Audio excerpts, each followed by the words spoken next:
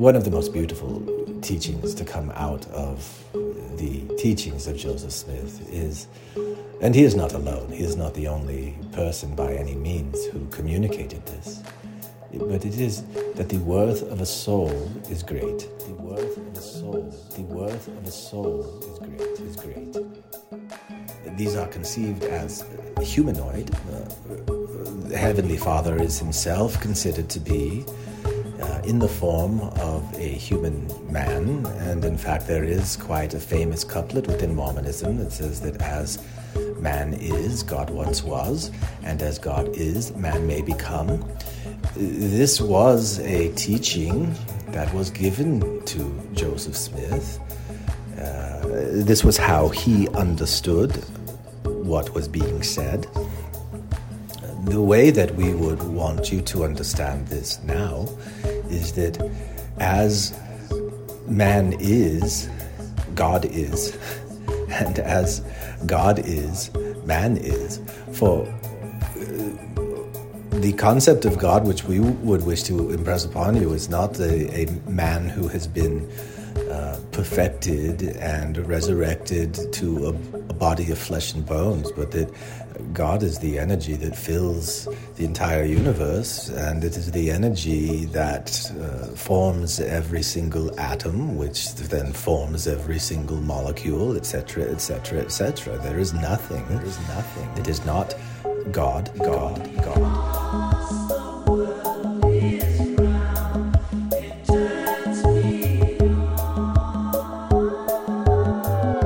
This is Infants on Thrones. Baby steps. You want someone to preach to you? The philosophies of men. I like magical toys. You want religion, do you? Mingled with humor. I don't believe in them. There will be many willing to preach to you the philosophies of men mingled with humor. We are evolving. Baby steps. You can buy anything in this world of money.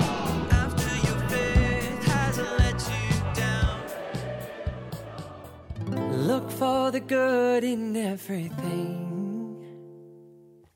Look for the people who will set your soul free. It always seems impossible until it's done. Look for the good in everyone.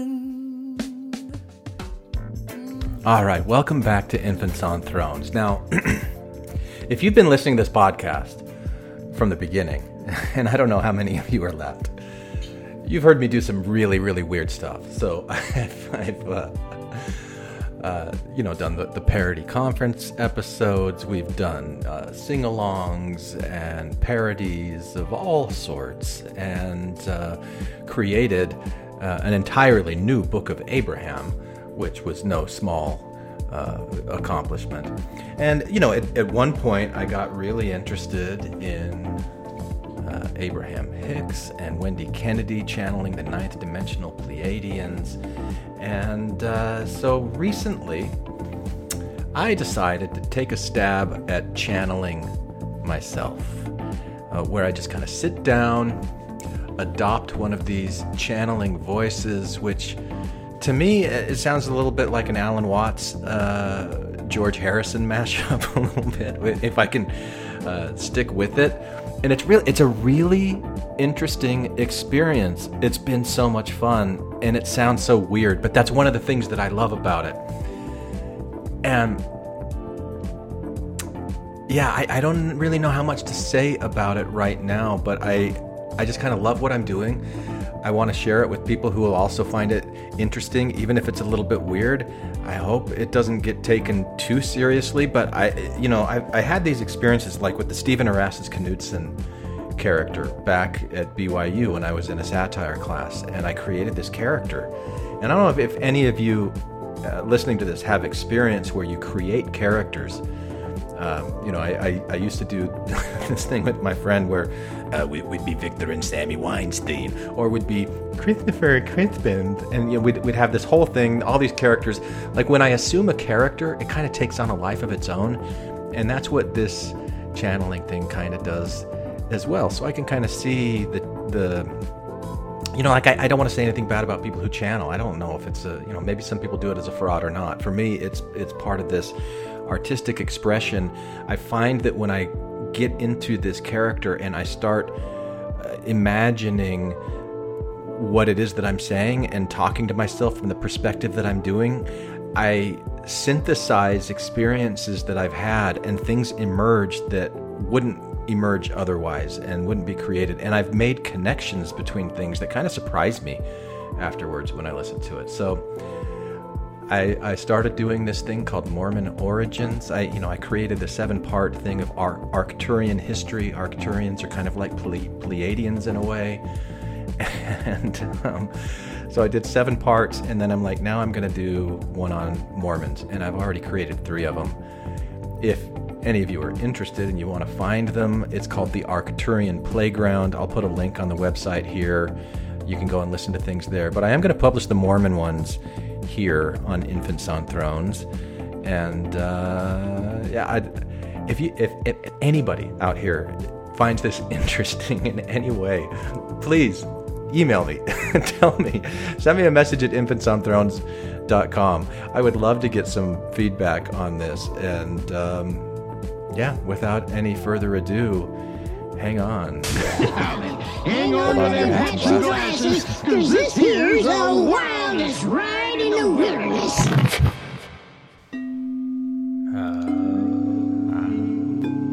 Welcome to the Arcturian Playground, a place to play in the realm of imagination, all done in the service of compassionate expansion of consciousness. Yes, it sounds weird, we know. We would not have it any other way.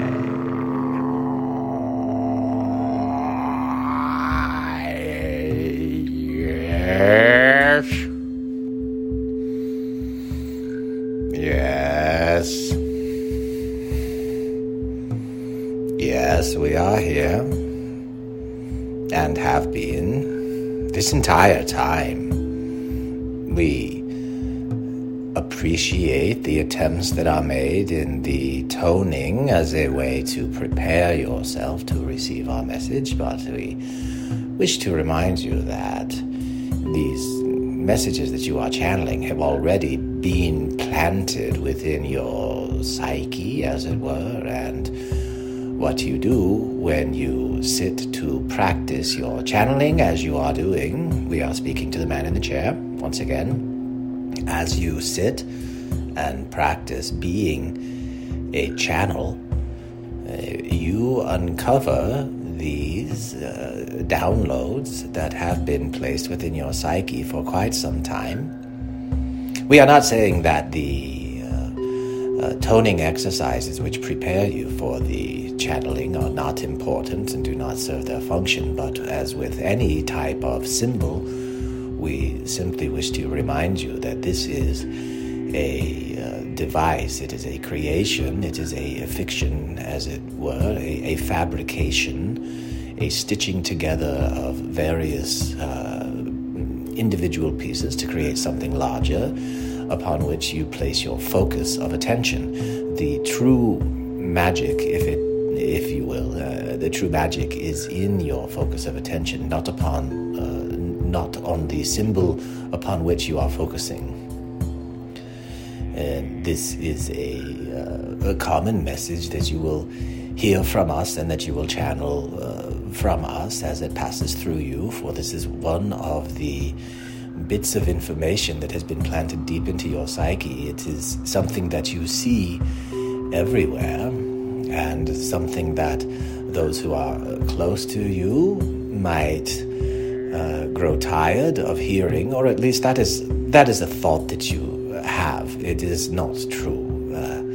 This is part of your own limiting beliefs, that's what you call it, and we are here to continue a new focus of inquiry into the religion of your origin, specifically the Mormon religion, which you were born into. We are speaking to the man in the chair, and we understand the deep impact that this religion and this culture has had upon your mind, upon your expectations of the world, upon this filter through which you channel. And therefore, we have been encouraging you to sit for quite some time now. We are glad that you have finally taken the time, carved out the time, as it were, to sit and receive this message, for you have had inklings, you have had impressions over the last several days and weeks that you should take the time to sit and channel, and we are very pleased that you have done so as you are doing today.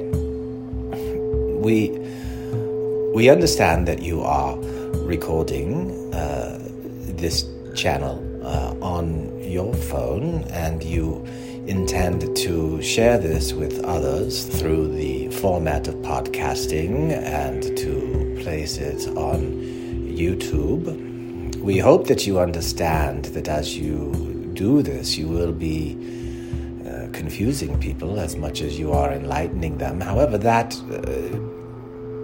actually depends upon where they are in their own journey, their own quest for understanding. It depends upon their own filters through which they hear the words that you speak. Therefore, we would like you to divert your focus of attention from those who will receive these words and focus instead upon what you are hearing in your mind. For the process of channeling, we first wish to identify who we are. We are identified as you who are in the chair identify us with the Arcturians. There is a large portion of us that were raised, shaped, formed. We are systems of intelligence which are built upon other systems of intelligence. It truly is turtles all the way down. And the origin, if you can call it that, of our physical manifestation within this universe happened in the solar system with the Arcturus star. We joined our intelligence with all of the intelligence of all living entities within that solar system, and then we spread from there, meeting other collectives of intelligent energies which we recognize as our cousins, if you will, our brothers and sisters, truly other aspects of ourselves, for we are all aspects of the one creative creator energy, which we refer to as source energy. Those of us who emerged from the Arcturus solar system met with our brothers and sisters who emerged from other solar systems, and we are here watching your solar system with a particular interest in what is happening upon your planet at this time, because you are going through what we went through and what others have gone through before you, which is a raising of consciousness, a raising of your own awareness, recognizing that you are not a single individual human being, but you are rather a collective of trillions of living, intelligent, communicating, feeling, sentient beings that you call your cells. Specific types of cells. We could take you down the scientific rabbit hole and become very detailed and pedantic, but that is not what we wish to do at this time. Instead, we wish to remind you who we are. We identify as Arcturian primarily because of the message that we have, which is that the illusion of individuality will soon be wiped clean from this planet, and you will rapidly become aware of the connection that you have to all things and always have had to all things. And this is coming, and we are here to prepare those in this planet for the changes which are to come. And most specifically, we are here for you, dear man in the chair, for you are he who called us in. You are he with the curiosity. You are he with the creativity and the the knack for imagining, the knack for stretching your mind beyond things that you have heard, things that you have previously experienced, to imagine new possibilities which may seem to your conscious mind, your egoic mind, that they are ideas that you have not previously been exposed to. However, we wish to remind you that you are source energy, and source energy is everything that ever exists, all existing at the same time. So the thought that you could have an idea that has never before existed is a feature of your own ignorance and the illusion of separateness. However, this man in the chair has the ability to imagine and expand and create new ways of perceiving himself. And this is why we are here. And this is why today we wish to speak to this man about the origins of his own mind, his own filter through which this message is being channeled. Now, a note about channeling. There are many misconceptions among people on this planet about what channeling actually is. You might ask for some event in the future to be predicted. Tell me the score of this game so that I can place a bet and make millions. And when you recognize that we do not and cannot predict the outcome of things, then you think, oh, it is just a fraud. These people are trying to fool others for power or money or vanity or glory. And the idea of channeling is dismissed because it is confused with soothsaying and fortune-telling. Channeling, if you think about a river, think about a creek, think about a stream that is running through the mountains. Imagine at the very top of the mountain there might be a lake, and when a weather system comes through and rain is deposited on this lake, there will be an overflowing, and the water will begin to travel, being pulled down by gravity to a lower destination, and it will travel through the paths that have previously been carved through the pathway of the water. This is a channel that the water is traveling. It is traversing through paths and around crevices and through canyons, and it twists and it turns and it branches out into larger and smaller streams and rivulets, and it empties out eventually into the sea, but it might take many different paths. But this is specifically the point that we wish to impress upon you, that the channeling, the act of channeling, each human mind is... Your mind, when we say the word mind, we are talking about what your brain does. Your brain is a collective. It is, you can almost think of your brain as a universe unto itself, which is filled, it is teeming with life. And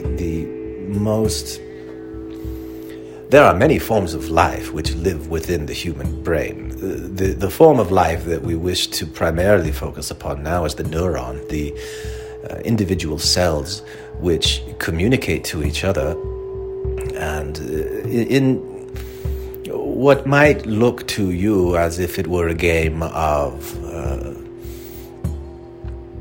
telephone or grapevine, where a game of like a relay race, where information is passed from one cell to another quite rapidly, instantaneously, really. And these form neural pathways, which over time become habits, and these form the channels, much like in the mountain as the rain pours down and the water overflows, and there are channels that are carved out by the water in the rocks. There are neural pathways, there are these channels within the brain. When we plant these packets of information, we plant downloads into the psyche, the water, as it were, and we will discuss what the water is in a moment. When the water passes over the place where a packet of information has been deposited or buried, as it will, that sediment, if you think of it in the terms of earth or clay, that sediment then mixes in with the water, and what comes out the other end might have started as clear blue water, but if it comes across red clay, now it has a red tint to it. And this is the process of channeling. As there is a focus of attention, there is a consciousness. Consciousness is the fluid. Consciousness is the water. Awareness, it is focused energy that are in the form of neurotransmitters and other biologically evolved packets of energy, bundles of energy, which form an electrical storm within the human mind. And the act of channeling is the act of recognizing when the water has the red clay within it and understanding what the red clay is doing to the water. Is it polluting the water or is it combining with it? It feels very natural. It feels very normal. It is, in fact, what each person is doing at all times. If you imagine a child prodigy who can sit at a piano and play the works of Mozart or Rachmaninoff without having a single piano lesson, why is this happening? It is because the energy that is being channeled through their mind is passing by these red rock deposits of skill and intelligence and understanding that have been developed in other places and deposited within this mind, and the output of such is the ability to perform and be what would be recognized as a prodigy. All people are doing this to one degree or another. All people are channeling at all times. It is when the man in the chair is sitting and focusing specifically, as he is doing now, is equivalent to examining the water to pick out the bits of red clay, as it were, to distinguish from the other flow. However, they are both made up of source energy. They are the distinctions themselves are formed by the filter of mind of the channel who is providing the direction for the consciousness to flow. And this is why no two channels are ever identical, just as no two human minds are ever identical. This is why we say that each person is at the center of their own unique existence. And this is truly the case. So we wish to remind you of this as we begin to talk about the channeling which formed the origin of the Mormon Church, because there was a boy named Joseph Smith. The stories that you have inherited about the origins of the Mormon Church have been changed and rewritten many times to serve many different purposes, and each one of those changes was in itself the result of a form of channeling by the person who made the change. However, we wish to share with you, and we want to be very clear on this, to you, the man in the chair, what we are sharing with you at this time is the architecture of your own mind. It is the way that your own mind understands what happened with the channeling of Joseph Smith and the foundation of the Mormon Church. And were we to inspire a friend or a colleague of yours, And by inspire, we would again speak of the water in the lake that overflows and then begins to flow through the streams and the rivulets and the creeks. There would be different designs, there would be different pathways, there would be a different experience for another person, for they have lived a different life than you have. They will understand it differently. And this may be very frustrating to people who expect that truth is homogeneous, that a prerequisite of truth is that each person comes to the exact same conclusion, and if they do not come to the exact same conclusion, then it must not be true. This is a result of your education system. You are conditioned intentionally to only accept truth in this way, and this is one of our purposes, is to destroy in your own mind the necessity for truth to conform with others. We wish to develop within each person the ability to recognize truth as it truly exists, which is to say there is nothing that is not true. If one thinks of the word true as being synonymous with something that exists, there is nothing that you can conceive of that does not exist. For the very act of conceiving of something is the act of creation, bringing something into existence. So I could tell you in this moment that there are in Africa elephants the size of bumblebees, and they are green, and they fly in circles, and they sting with their trunks, and their venom creates superpowers within a human being. And you might say, that is ridiculous, that is not true. Well, it may be true that there are not actually those beings, those bee-sized elephants in Africa. However, the idea that I presented to you is a true idea. It is an idea that exists. It is a fiction that I created, and in that sense it is real and it is true. When you can understand and appreciate the value of fictions, this is an indication that you have released your grip upon the idea that anything that is untrue is dangerous. For this is why there is such an insistence on truth. It is the fear that anything that is not true is dangerous, rather than recognizing that everything is true and that danger is, in itself is a state of mind. It is a perception, it's an interpretation, it is a result of a filter itself. We went on quite a diversion there. Let us return to Joseph Smith and the origin of the Mormon Church. And there is one place that we would like to start, and it is here. One of the most beautiful teachings to come out of the teachings of Joseph Smith is, and he is not alone, he is not the only person by any means who communicated this, but it is that the worth of a soul is great. And we want to repeat that. The worth of a soul is great. What is a soul?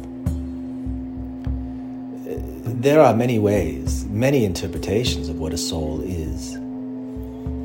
And any one of them, once again, we remind you that we are not trying to steer anyone towards a single conclusion that one might consider to be true. Any interpretation, any expression of a soul is great. It is valuable. It is a symbol, a symbolic representation, not only of an individual human being, but also the many systems of living, intelligent, energetic beings which comprise and from which this human being arises. those intelligent systems exist in multiple dimensions and in multiple timelines all at one time, and a single person is an extension of a soul, and recognizing that the worth of a soul is great is a way of recognizing that each individual person is great, that each individual person is worthy, each individual person is whole, simply by their nature of existing. There is a story that the man in the chair was taught as a child, which is, we will refer to in his terms, the war in heaven. And this was a story that Joseph Smith told as truth was filtering through his streams, his particular way of understanding the world. There were times when his truth would take on the form of his previous expectations of the world, and his expectations of the world, his beliefs in the world, being raised in the time and place that he was raised, will not line up very closely with many here today. And it might seem strange, but we ask you to remember this, that anything that is said, once again, anything that is said here is not a true reflection of what was happening within the mind of Joseph Smith. It is a true reflection of what is happening within the mind of the man in the chair who is presenting this information. There was introduced by Joseph Smith a story about the war in heaven. This is the myth, if you will, of Mormonism. It is the Genesis story, the origin. It has correlations to the Genesis story of Adam and Eve in the Garden of Eden, but this is an event that took place prior to that in the Mormon conception of the beginning of all things, which is referred to as a plan of salvation, if you will. There was, according to this story, a place where the God of all things, who is referred to as Heavenly Father, created spirit offspring. These are represented as pre-humans, and in Mormon art and cinema, these are conceived as humanoid. The Heavenly Father is himself considered to be in the form of a human man, and in fact there is quite a famous couplet within Mormonism that says that as man is, God once was, and as God is, man may become. This was a teaching that was given to Joseph Smith. This was how he understood what was being said. The way that we would want you to understand this now is that as man is, God is, and as God is, man is. For the concept of God which we would wish to impress upon you is not a man who has been perfected and resurrected to a body of flesh and bones, but that God is the energy that fills the entire universe, and it is the energy that forms every single atom, which then forms every single molecule, etc., etc., etc. There is nothing that is not God. Of course, this requires an understanding of the universe which transcends a linear understanding of time, a three-dimensional understanding of existence, that there are multiple dimensions. These are ideas and concepts that were not easy to grasp for a man or a boy like Joseph Smith in the 1800s in your earth. They were simply foreign concepts, and we impressed the nature of the relationship of humans to God, to Joseph Smith, and he expressed it the way that he did. So there was a council in heaven where Heavenly Father, who is considered to be a resurrected man, someone who had once lived on a planet like Earth and had gone through all of the same types of things that a human does and had overcome and triumphed, and was now, due to his righteous and obedient living, as he was obedient to the God that preceded him, to his Heavenly Father, that he now lived in what is called a celestial state, where he and his wife or wives are able to create spirit children. But this is an important distinction within Mormon belief, for there is a difference between a physical body and a spiritual body. And in this pre-council in heaven, the Heavenly Father presented a plan to his spirit offspring by which they could receive a body to become embodied like him, and to gain the experience and the knowledge which is required to ascend to a level of godhood. For each of them as spirits were deity in embryo, as it were. And in this council there were two primary debaters. There was Jehovah, who was a spirit at the time, and when he was incarnated in flesh on this planet was known as Jesus Christ.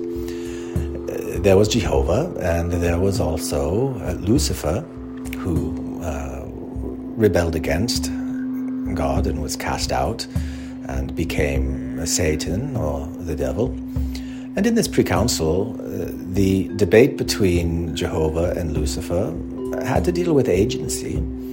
It had to deal with the risks of incarnating from a spiritual existence into a physical existence, which would require passing through a veil of forgetfulness, where the incarnated spirit would have no memory of their prior existence as spirit or their relationship to other spirits which they were also incarnated with. Joseph Smith did teach that there were multiple mortal probations, something which is closer to your idea of reincarnation. However, this idea did not stick within the formal teachings of Mormonism, which were later organized and packaged and turned into a system of control by other people besides Joseph. However, as the story of the council in heaven goes, the question that arose was whether or not those spirits who incarnated in the flesh would be able to return triumphantly to their Heavenly Father, having passed all of the tests of mortality, or would they sin and cut themselves off from the nature of God and be lost forever. And this was unacceptable to Lucifer.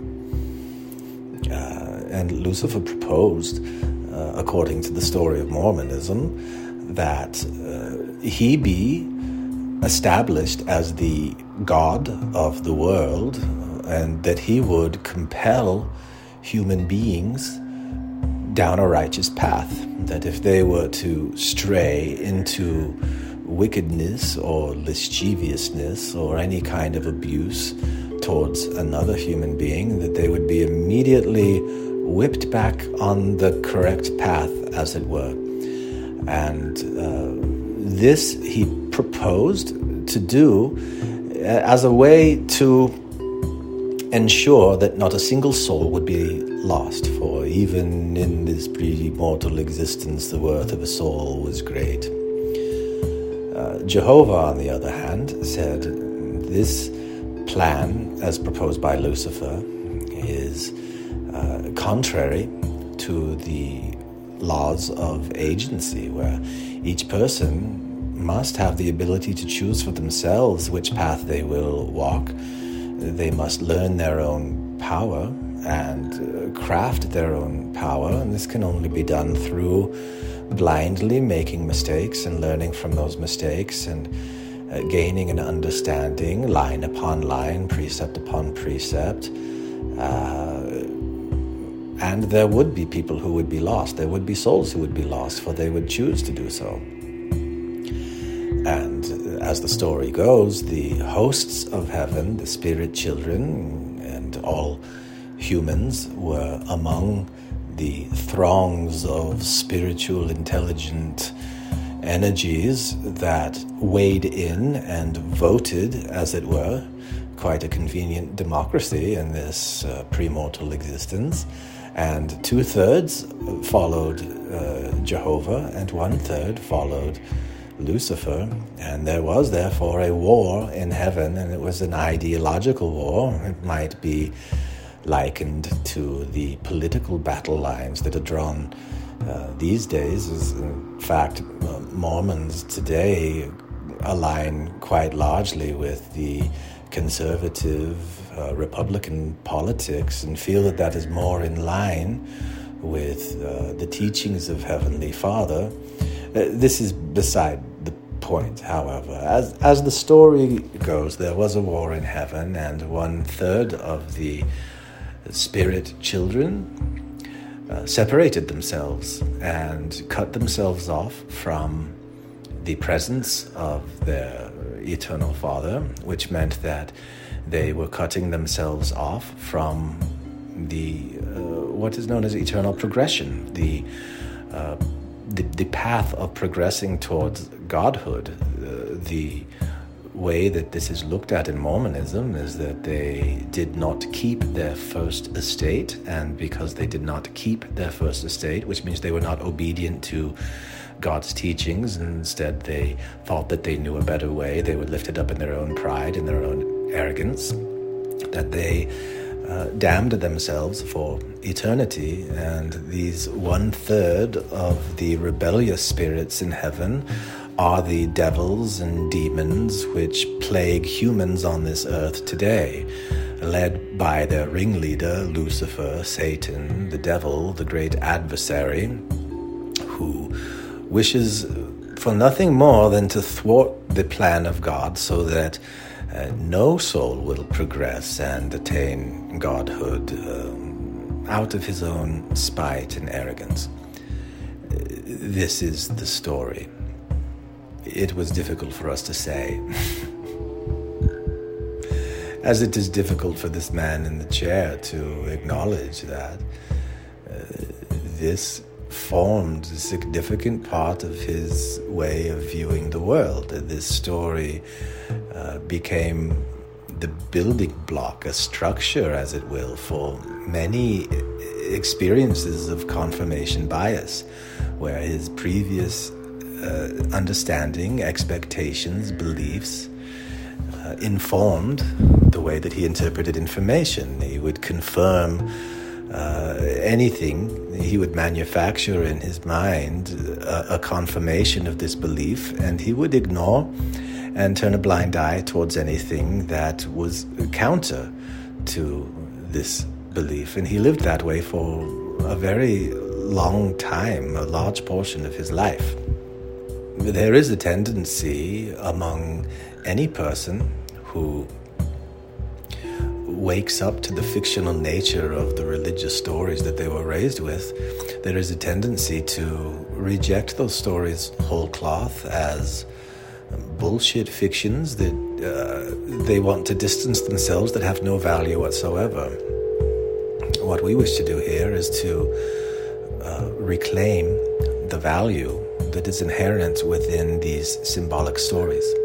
And what we wish to do for this man in the chair is to provide him ample opportunity to express gratitude for the ways that this story shaped him, rather than to express disdain for the way that this story shaped him. There are certainly elements of the story which the man would look at now and say, well, this part I believe is true, and this part I believe is not true. That is not the game that we wish to play. The game that we would wish to play is to ask this man to put a hand upon his heart, to feel the warmth, to feel the pressure, to breathe deeply, and to ask this space in his heart, where is the value in these stories? And then to listen for the answer. Did this story help you to recognize a connection to a divinity which is energetic, spiritual in nature? Did this story help you to identify as deity in embryo? Did it help you to recognize that there is a veil of forgetfulness, that this earth experience is designed to provide a unique experience of existence which is determined by filters which block out an understanding, which create a bubble of ignorance, as it will, which each human being pilots within? Did this story help you, man in the chair, to feel more connected to something rather than feeling isolated and separated? Did this story help you to feel more connected to your spiritual brothers and sisters who are incarnated around you, who also have this veil of forgetfulness, who do not know who they are? Did it help you to take a more charitable view towards each person who stumbles through life? Most people attempting to do the best that they can with whatever means are at their disposal.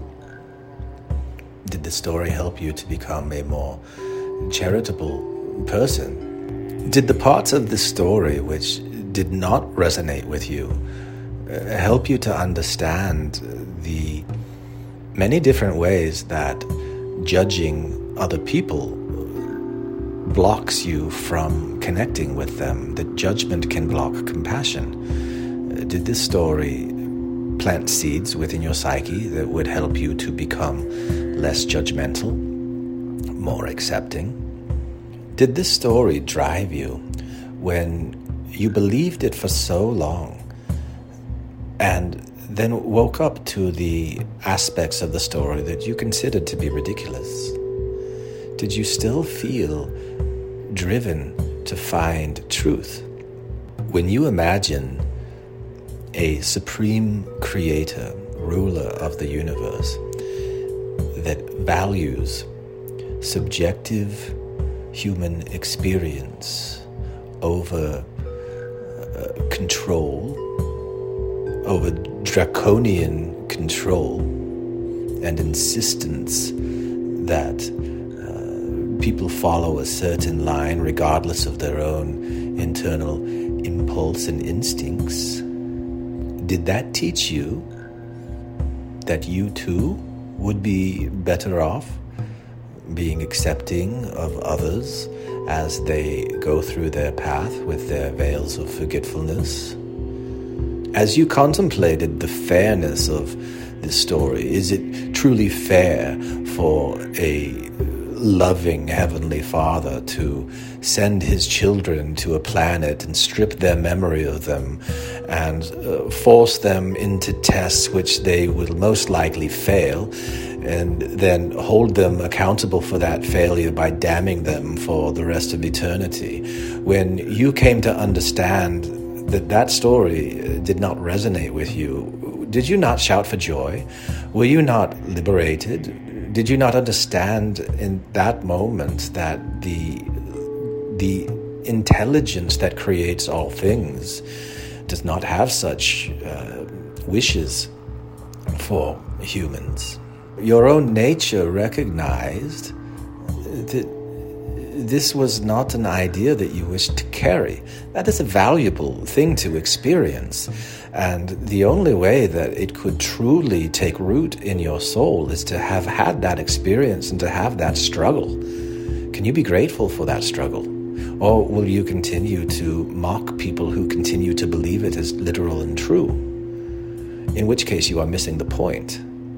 Which, however, we wish to remind you, becomes simply another point of conflict within yourself, another point of struggle within yourself, that as you examine and hold your own struggles and shadows within the compassion of your mind, you will find resolution and you will find wholeness.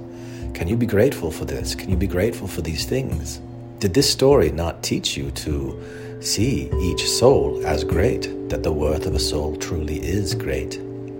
We will tell you that as we continue to review the origins of Mormonism with you over the next several weeks, we will take you on a similar journey. We are not here to confirm the truth or falseness of any particular teaching within the Mormon Church. We are simply here to assist this man in the chair as he works through his own origin, as he works through those different beliefs and expectations that formed the filter of his mind. Our direction is to create filters which are more translucent than opaque. We recognize that there will never be a means of perception that has no filter. The only such means of perception is the one single perception held by Source itself, which is a collective of all perspectives, including yours.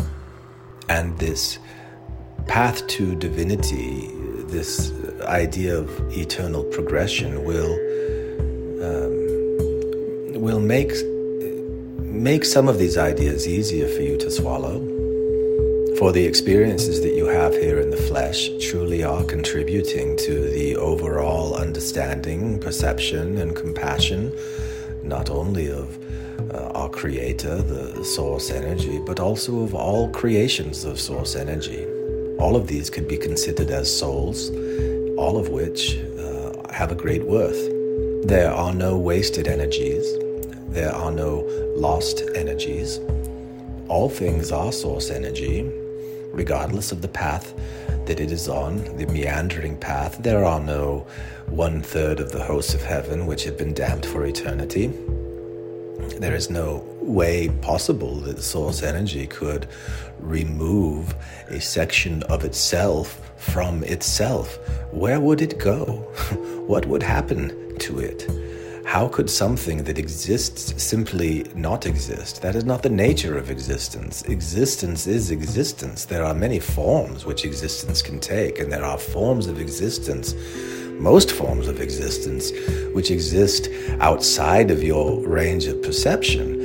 That gives you the illusion that they do not exist, that things either exist in this form or they do not exist at all. And yet, there is no such thing as non-existence.